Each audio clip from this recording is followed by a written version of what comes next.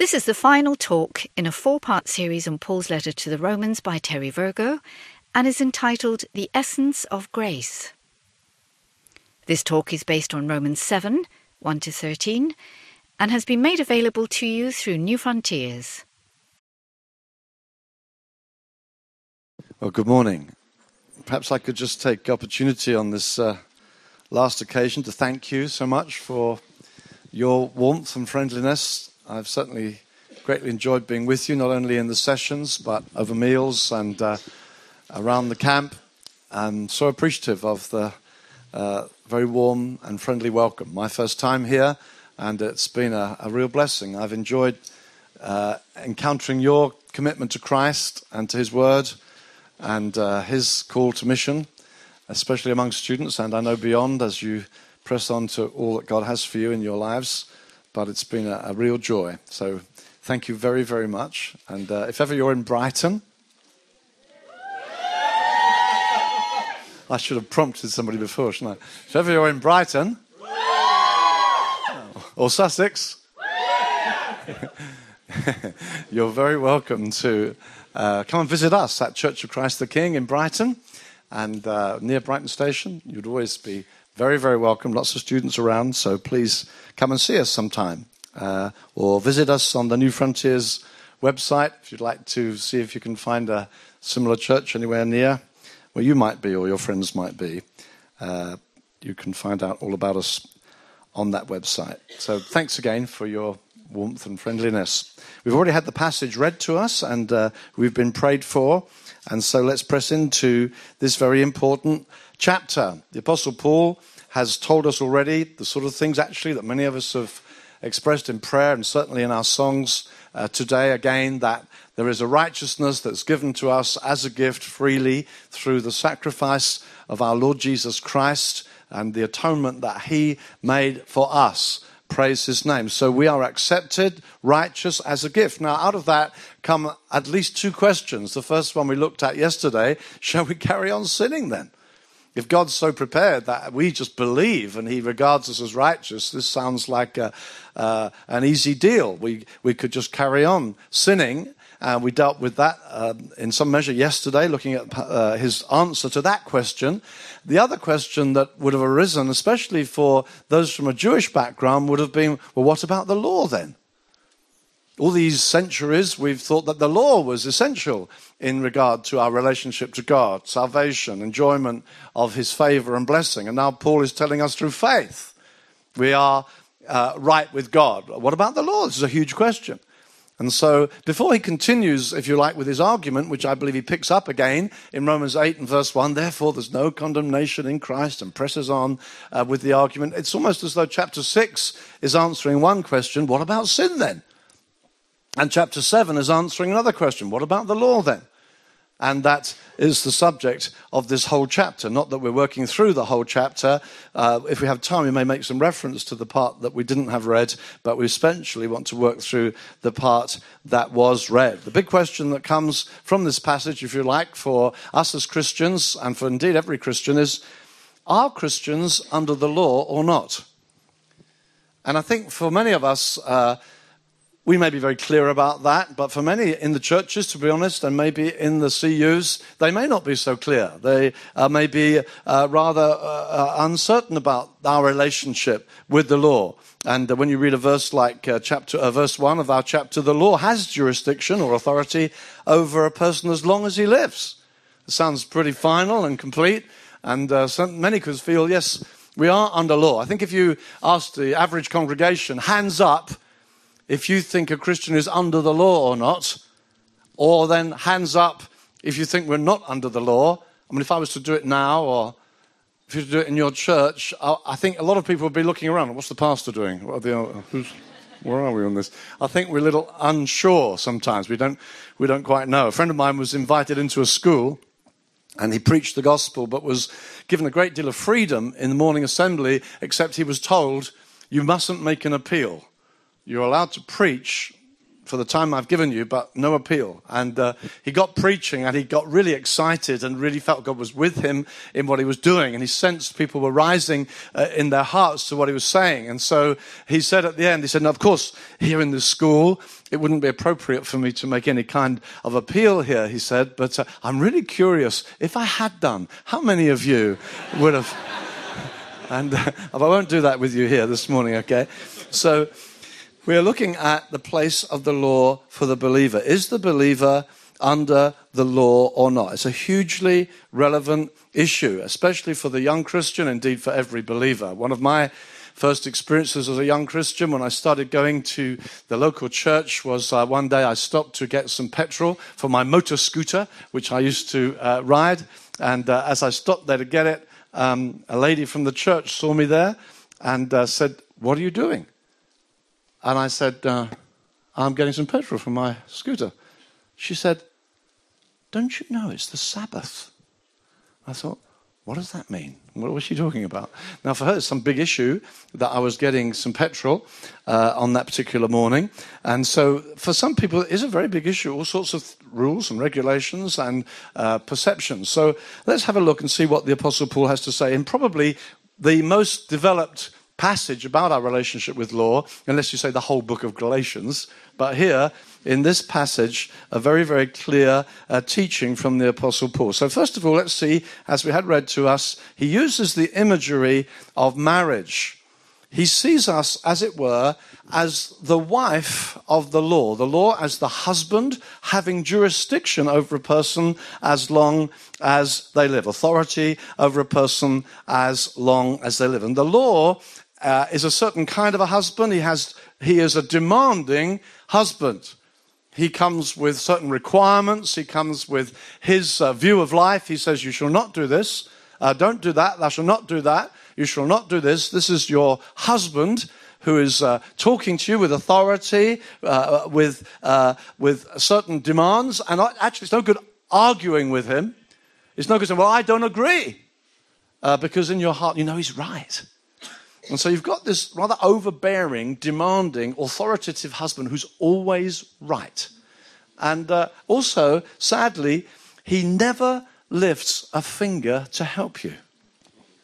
The law just shows you where you fall short and tells you his higher requirements. He's also a very exclusive husband, quite rightly so, that a husband should be exclusive. It says here, if you were to be married to someone else, that would be regarded as adultery. So it's no good you saying, "Well, actually, I would rather be the bride of Christ, thank you." You say, "Sorry, you're already married to the law. Can't have two husbands.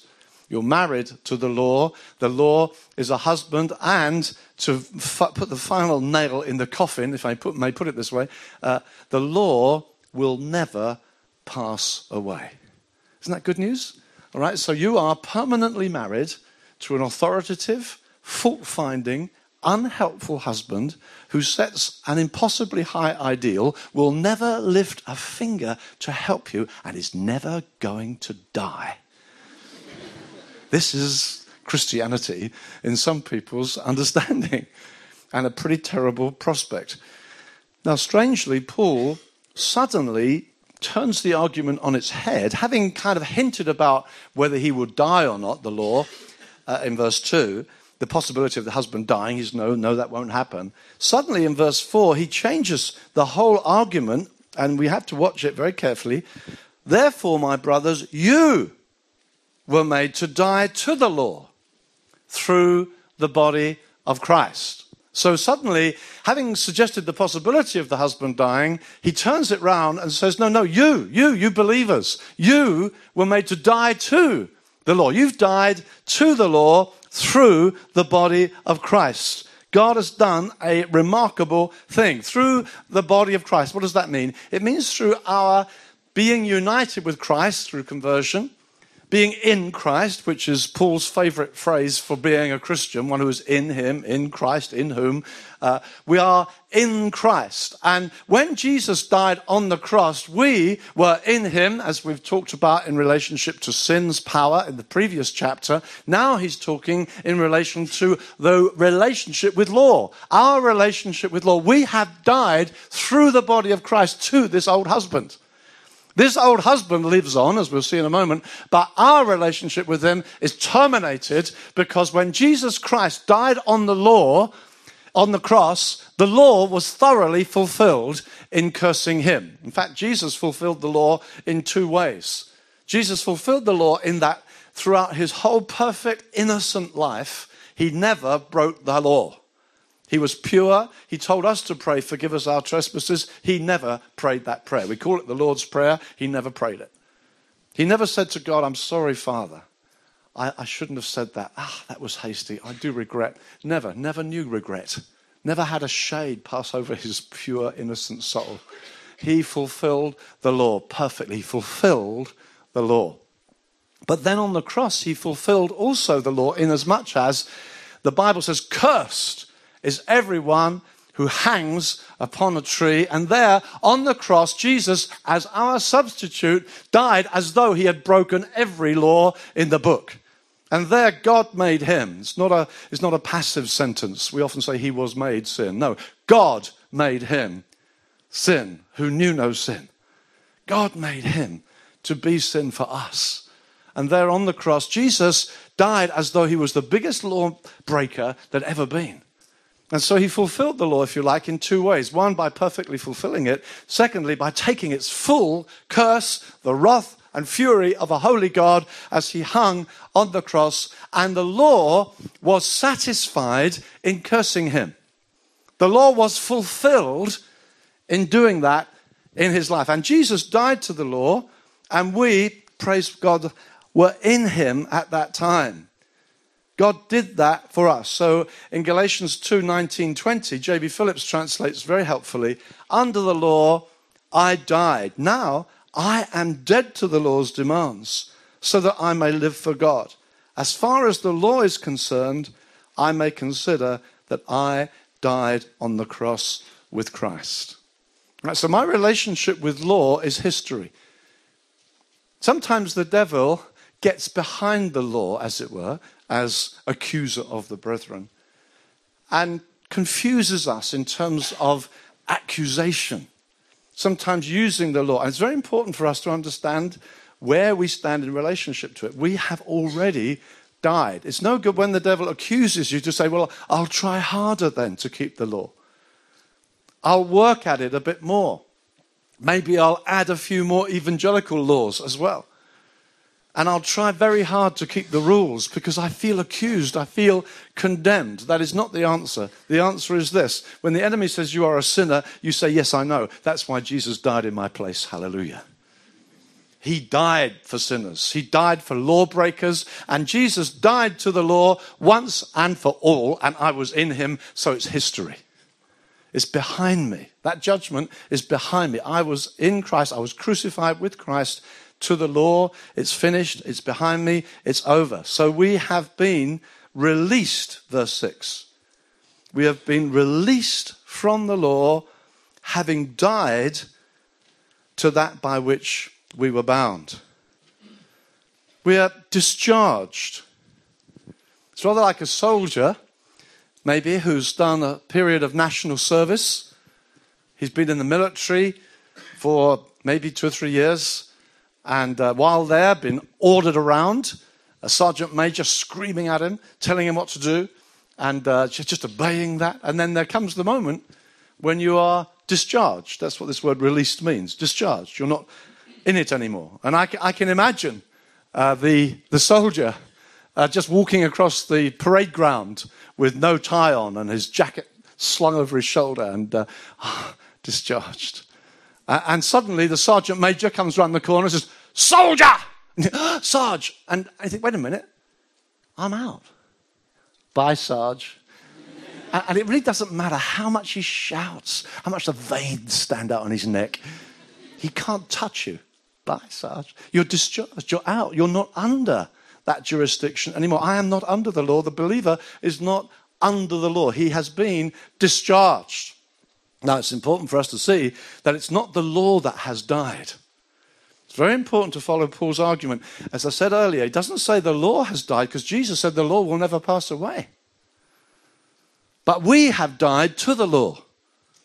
And Paul is consistent in this, where he says, for instance, in 1 Timothy 1, 8 and 9, we know the law is good if one uses it lawfully, realizing the fact the law is not made for the righteous, but for the lawless and rebellious, for the ungodly and sinners. So if we say, well, we totally embrace grace, it isn't that we go out to sinners and don't teach the law to them. That's not the point. The law is good providing you use it lawfully, knowing it's for sinners. We'll develop this a little bit more later. But here we just need to see this. The distinction Paul makes quite clearly. The law is for the sinner, that if you use it lawfully, you don't use it for the righteous, because the righteous, well, I've been discharged from it. I've died to it. I've no more relationship with it. I'm over. Again, in Romans 10 and 4, Christ is the end of the law for righteousness to everyone who believes. It's the end. As Hebrews says, it's obsolete. We are no longer in that relationship with God. Now, it's very important for us to understand that. I'll come back to a bit more application later on, but we need to see it theologically first. Be satisfied this is what the Bible says. I think sometimes Christians get troubled by such a kind of statement of emancipation. And I once preached someone using this very illustration, and I had a letter from someone who said, a rather harsh letter, I'm sorry to say, saying, I have understood that you regard yourself as something of a fan of Dr. Martin Lloyd-Jones. I would hesitate to think that he would ever use such an illustration as you used about the soldier who walked away free and discharged. And I had to write back to him and say, actually, I don't claim to be an authority on Dr. Martin Lloyd-Jones, but I got the illustration from his book on Romans 7. Sometimes we think we understand these great teachers and we feel, oh, we know them, they're safe. Dr. Lloyd-Jones preached this verse by verse, what it actually says. We're discharged. We're free. We're no longer under the law. So where does that leave us? In some kind of spiritual vacuum? Well, the verse... it's so important, as we've heard earlier in these days together, that the verse is seen in a context. And here we find in verse 4, it says, so that, halfway through the verse, I'm reading NSB sometimes, so forgive me if the word's slightly different.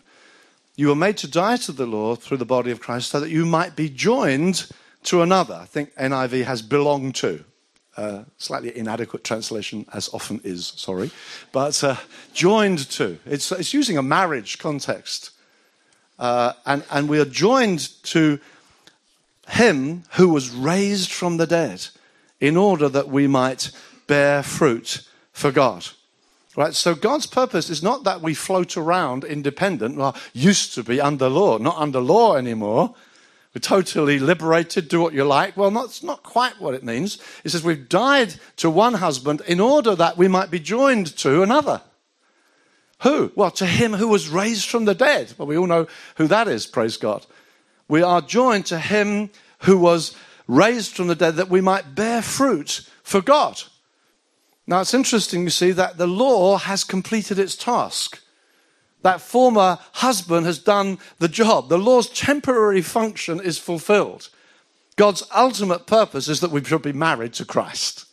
As we heard that magnificent passage from Revelation read in our worship time together. That's the climax of the ages. And that's something we can enjoy now. I am even now enjoying a relationship with Jesus, abiding in him, he abiding in me. The law's job as my former husband was to bring me to Christ. Galatians uses different analogy. The law is our school teacher, not literally school teacher, more like child collector. It's a bit like American busing.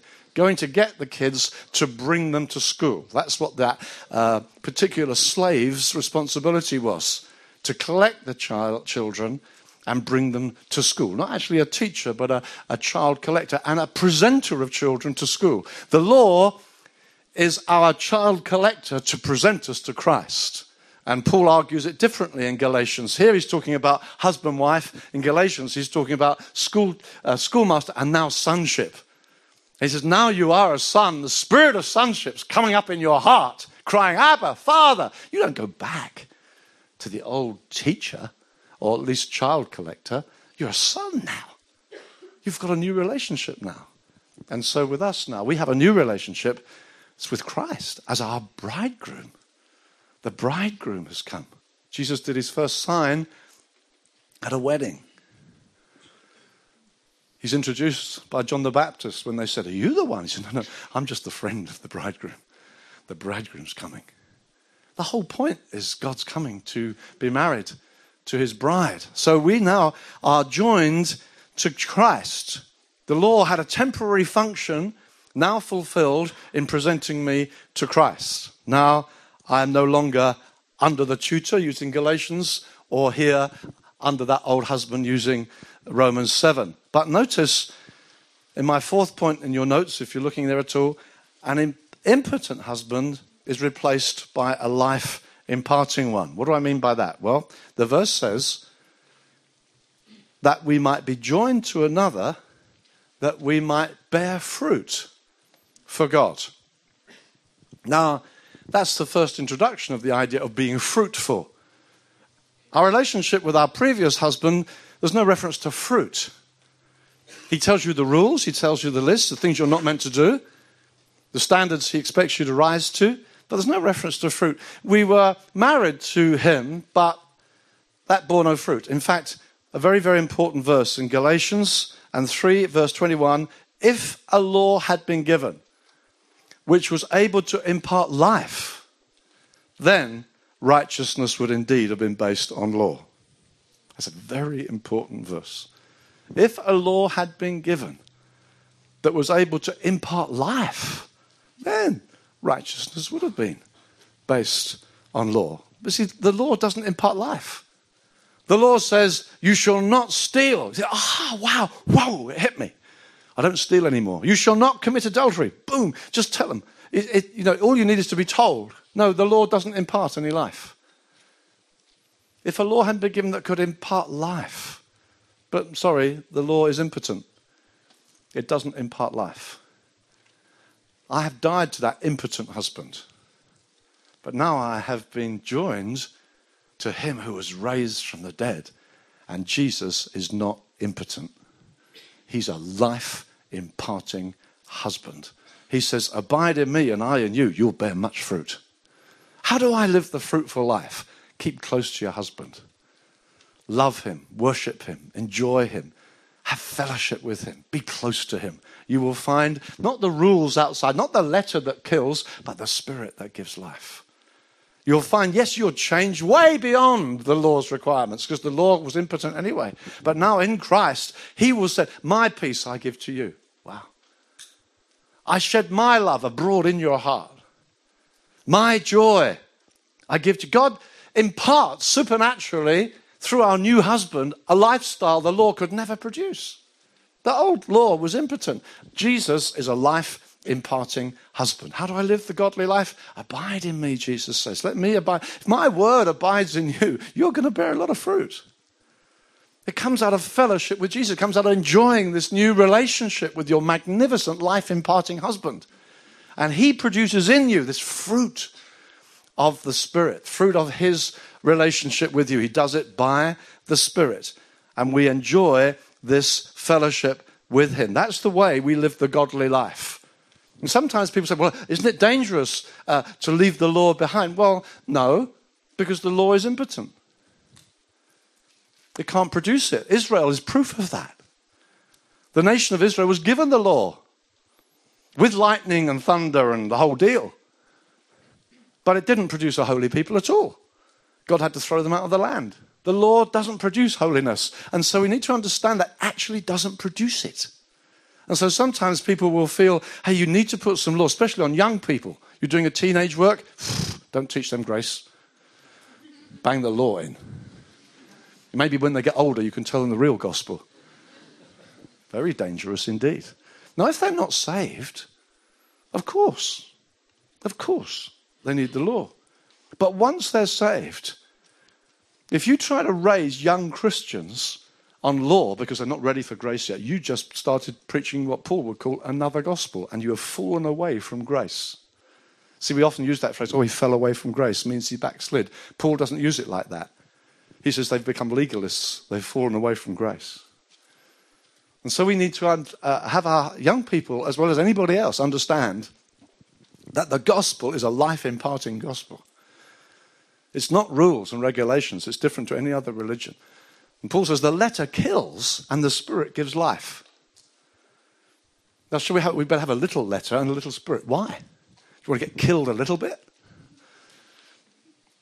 That's in the Corinthian argument. He uses these arguments again and again and again. And this book, God's Lavish Grace, I've tried to approach it from all the different places. We need to be utterly secure and certain about this. We are grace people. We are secure in this. And you do not need a little law just to keep you on the straight and narrow, because the little law is impotent. It doesn't impart the life. And so we need to be very careful that we don't get into spiritual adultery ourselves.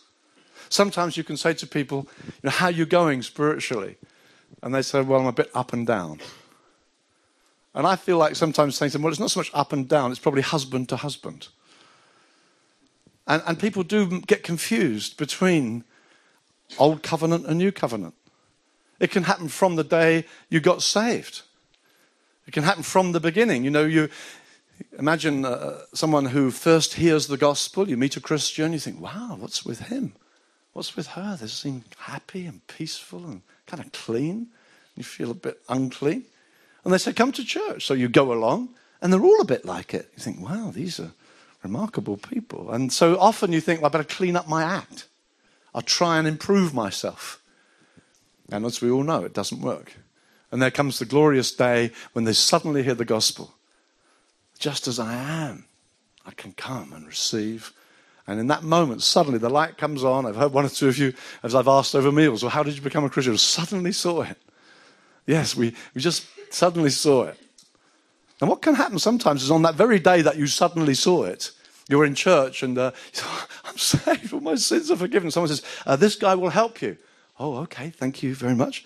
And he takes you aside and says, great, well, now you're a Christian. Yeah, wonderful, isn't it? Some things I need to tell you. Okay, great. Tell me, well, now you're a Christian, you need to always do this, and you must always go there, and you must never wear that again. And you say, oh, thank you. Yeah, great.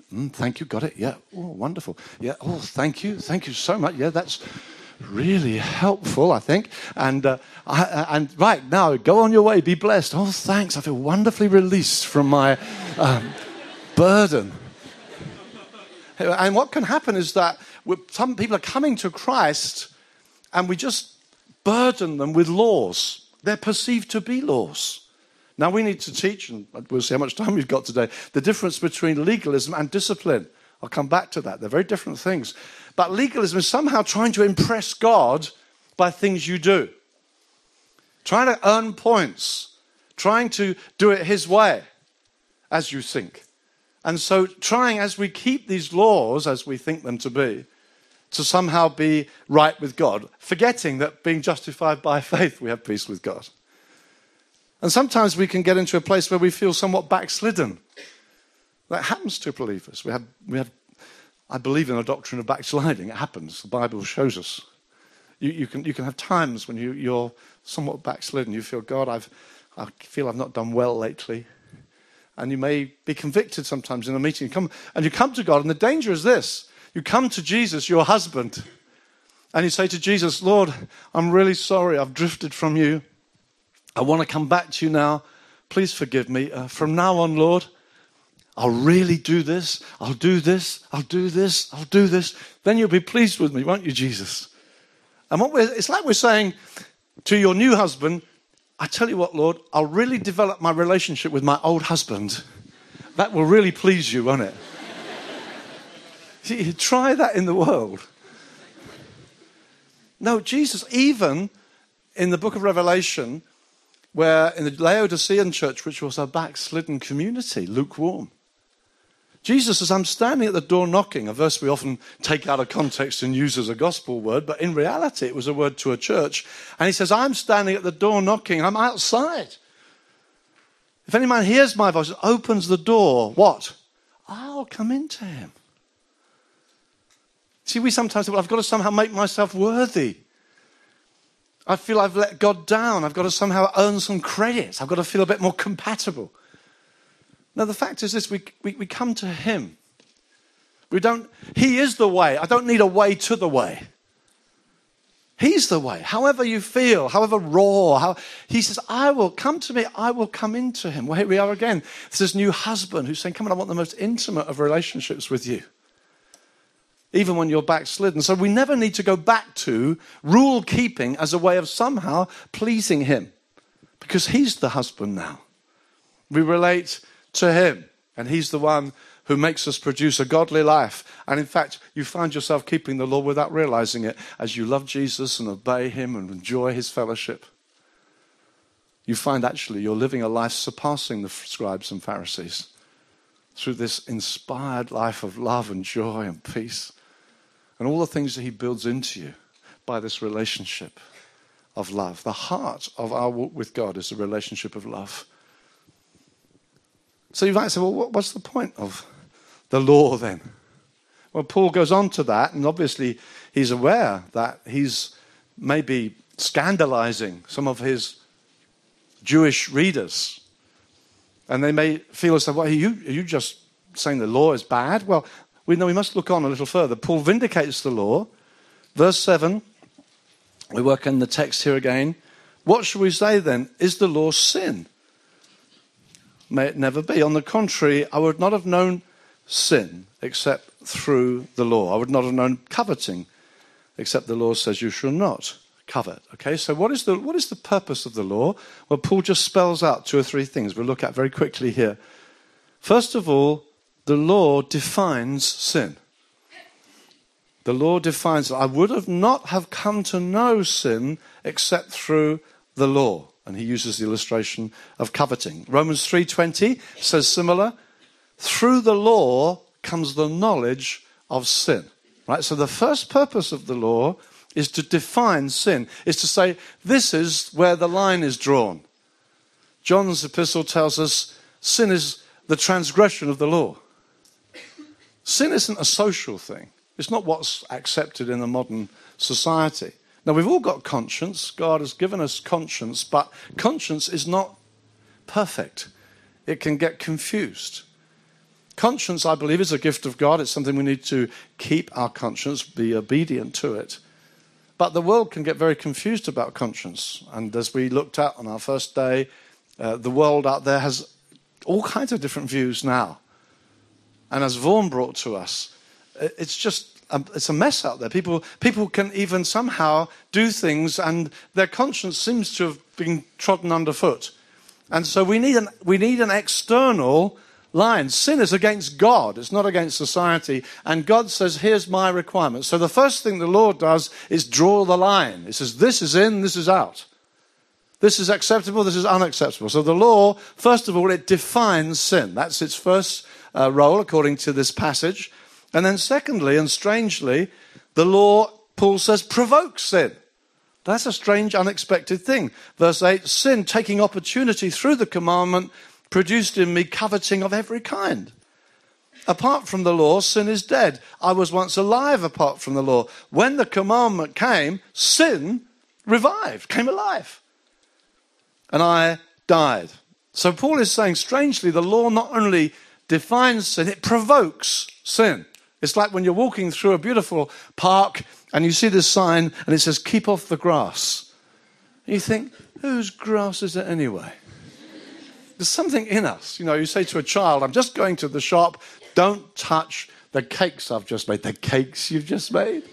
You know, it's like don't is, whoa, here we go. And there's something about that stirs up rebellion. You see, we find sometimes in polls, you'll hear people say, 70% of people still believe in God. I think, wow, it's better than we thought. And then you say, well, all these people believe in God. Perhaps we should tell them, hey, listen, you believe in God? Yeah, I think so. Right, this is what God requires of you. You shall not lie. You shall not commit adultery. They don't say, oh, thanks, never realized that. That's really helpful. Thank you for that. They don't say that. They say, what? If there's a God, then why doesn't he stop wars? And they don't really, they're not too happy with law. It provokes rebellion. That's what Paul is saying. Law, he said, that which was supposed to produce life in me, produced death in me. Somehow it stirs provocation. That's the second thing that law does. And that's again why legalism will never produce godliness, because the Bible tells us it even provokes rebellion. That's Paul's assessment here. And then verse 13 is an important verse. I'll read it to you. Got a little NIV here so I can read it with you, because it's a very, very difficult verse, so it helps to read the same. Verse 13, did that which is good then, or let's just read the previous verse. So then, Paul is vindicating the law here, verse 12.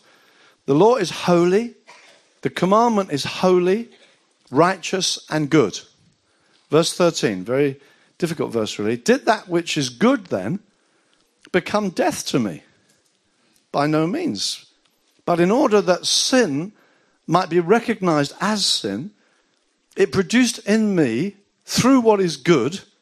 Sorry, it produced death in me through what is good, so that through the commandment, sin might become utterly sinful. What on earth is that all about? I believe what he's saying is that the law demonstrates beyond question that we are sinful. It shows the sinfulness of man. How come? Well, let me just take this glass of water here. Now, I didn't get this and I didn't pour this, so I don't know if it's good or bad. I'm inclined to think it's good. Probably it's good. A lot of people think that about the human race. It's good. It just needs better education, maybe better housing, better opportunity. But man is intrinsically good. That's often what people think. As believers, we've been taught something else, but men can often think that's good. And I think, well, I might think this is good. I'll just try it. Yeah, I think it's probably good. I'm not sure. I think it's good. But I tell you what, I want to make sure. I want to make sure it's good. I'll add to it an imagined perfect substance that is holy and pure and good.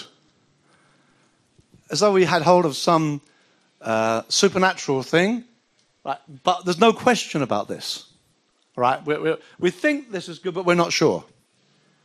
I think it's good, but I'm not sure.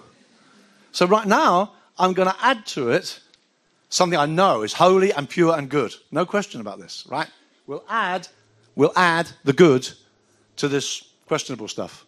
Now, I'm going to try it again, having added. Right? Utterly disgusting. It's vile. It's horrific. What have I learned? Well, I know that what I added was good. It was holy and pure. So what? So, this must have been a lot worse than I realized. Understand? Follow? No? Some nodding? Follow? I thought it was good. Maybe. I add. This is very difficult to do with a hand mic. Lapel mics are much easier. But you add something, and then when you added something that is unquestionably pure, the law has been added, but instead of the law making man better, Paul says, it made me worse. The law came and sin came alive. Sin revived. That which was meant to be good for me did me harm. What is it showing me? It's showing me the sinfulness of sin. It's showing me that I am so bad, it's no good just adding a few laws to me. I'm in terrible need. I am worse than I thought I was. You may think, well, a nice neighbour you've got. You know, he seems okay. He's a bank manager or something. You think, well, what can I tell him? He's a sinner. We can think human race, they're pretty good people, really. The Bible tells me this, that God added something, brought something holy and pure, came down out of heaven. But what it shows is my rebellious nature.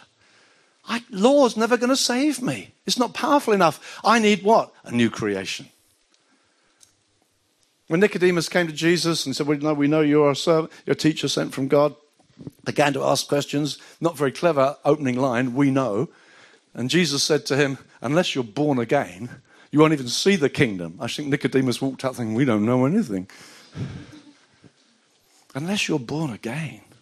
It's no good just adding a few laws. You are so dead, the laws will make you worse. You need a new creation. You need to be a new person altogether. And therefore, we died with Christ and have been raised to newness of life and have been joined to a potent husband who's been raised from the left. We co-raised with him. We have our relationship with him. The law cannot change us. It doesn't have the potency to do so.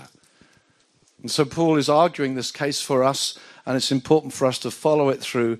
We won't go through with the latter part of Romans 7. I would just say this to you, because I know, there's Bible students who would have looked into that passage, and it's a difficult passage. I am persuaded, as Dr. Martin Lloyd-Jones, again, I owe a huge debt to in first reading his treatment of this, that is not Paul's testimony, the end of Romans 7. The things I do, I can't do, the things I do, and all that difficult passage. And some people say, well, of course, Paul had difficulty too. And Dr. Martin Lloyd-Jones says, no, if you look closely, the language is too strong. He doesn't say, I have a bad day sometimes. He says things like this, I am sold into bondage to sin. Now, elsewhere, Paul says things like this. He says, all things are lawful to me, but I will not be mastered by anything. And that's the consistent note of Paul's writings, and indeed John's writing and the whole New Testament. I'm not going to let these things master me. Very different to the poor, sad figure of the end of Romans 7. Who will deliver me? I'm totally mastered. No, it's, I believe, too big a subject to get into right now in 5 minutes. But I do believe it is not the testimony of Paul or of the believer. I don't think that's how it's to be understood. Now, I know it's a huge subject, but I want to just say that, although I haven't time to develop it here. I believe it is the awakened Christian's view of how he would have seen it under the Jewish perspective before he was truly saved. Looking back, right? It gets complicated. I won't go into it. It's important for us not to lose what I'm saying at this moment, in this first half of Romans 7, that our hold, we were married to this husband, the law, we have died. Right? It's that radical. I have died, I am discharged, I am no longer married to him. Not that he will ever die. We need to keep preaching the law to the sinner, keep preaching God's holy requirements, understanding this, the law is not for the righteous, but for sinners. But once we are saved, we are discharged from that husband in order that we might have an exclusive relationship with our new husband, who is a life-imparting, potent husband. And if I enjoy an ever richer experience of his love and nearness, companionship, personal mutual delight, I delight greatly in the Lord. The name of the church is that he delights in us. Enjoy that relationship. A godly life will be produced that is not the fruit of law keeping, but the fruit of a love relationship with him. It's very important that we see that distinction. And then just to conclude, notice where Paul arrives in Romans 8. We are no longer under law. Sorry, I'm reading my little quote first. We are no longer under law, but under grace. Law has done its job. It's brought us the clear awareness of our failure. It's led us to Christ.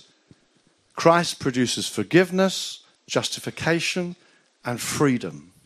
Marriage is a life-imparting relationship with him. And then Romans 8:3 says, for what the law could not do, weak as it was through the flesh, God did, sending his own Son in the likeness of sinful flesh, and as an offering for sin, he condemned sin in the flesh in order that the requirement of the law might be fulfilled in us who do not walk according to the flesh, but according to the Spirit. God gets the righteous life he wanted from us, but the means is quite different. Galatians 5:16, walk in the Spirit, and you will not fulfill the lusts of the flesh. It's the Spirit, this relationship with Jesus, which is imparted to us through the Spirit, of course. Jesus ascended in the heavens. His Spirit is with us. We relate to Christ by the Spirit. We enjoy this relationship, this life-imparting relationship, and this produces the fruit of the Spirit in us. I just close maybe by reference to the story of the woman caught in the act of adultery, which I almost feel is like a Galatians. The woman, you remember, is found in the act of adultery. The law finds her. the legalists come. And they bring her to Jesus. Hallelujah. They do a Galatians. The law brings us to Christ. And then they say what they say. And Jesus upholds the law, vindicates the law. He says, right, let's start throwing stones. Let's have the first one of it. Anyone who's out sin, start throwing. It's not that he says, oh, wow, poor girl. Yeah, we know. I guess you were abused in childhood. It's difficult. We do understand. Forget the whole thing. No, we're for you, really. It's not like that at all. He vindicates the law, but he does it with a two-edged sword because he knows the hypocrisy of these people. But then when he says, does no one condemn you, then it's very encapsulated, nor do I condemn you. Why? Because he's going to take all our condemnation. Not because he's just careless about sin. No, he's going to pay the price of sin so he can give away freedom. He can say no condemnation. There's no condemnation once we are in Christ. And then he says this to her, go and try a bit harder. It doesn't say that. He says, go and don't sin anymore. Wow, what a releasing word. Go and don't sin anymore. It's like the gospel in a little story, and it's Romans and Galatians. The law brings us to Christ. Christ takes away our guilt and frees us from the power of sin, sets us free. And he's our new husband. Let's pray. Lord, I do ask you to help us to cultivate a delightful relationship with you. We thank you, Jesus, you come seeking and saving. We thank you came as a bridegroom seeking a bride. We thank you, Lord, at the heart of our religion is a love affair that is mind-boggling and beautiful and breathtaking. That you, Lord Jesus, love us. Lord Jesus, I thank you. Love every young man and woman in this tent. You've got an insatiable appetite for our affection. You want us to delight in you, enjoy you, experience your free kindness and mercy. Lord, I pray for each one here. I pray for grace to abound towards us. I pray for any who are inclined to revert to legalism. I do ask you, set them free. I do ask you, Lord Jesus, that you will do us good by truth. And I pray that we might live this new life of this sweet relationship with you. Lord, please bless everyone, every college, every context. And I pray that we may live as those liberated by truth. We thank you for Paul's constant recurring phrase, do you not know? We know it's truth that sets us free, not just endeavor. We praise you for your wonderful truth. Lord, bless us today, I pray. Amen. I'd just like to pray. Come to me as I'm praying. I'd like to pray with you and for you now. Would you like to just stand, please? I'm going to ask you to pray a prayer after me.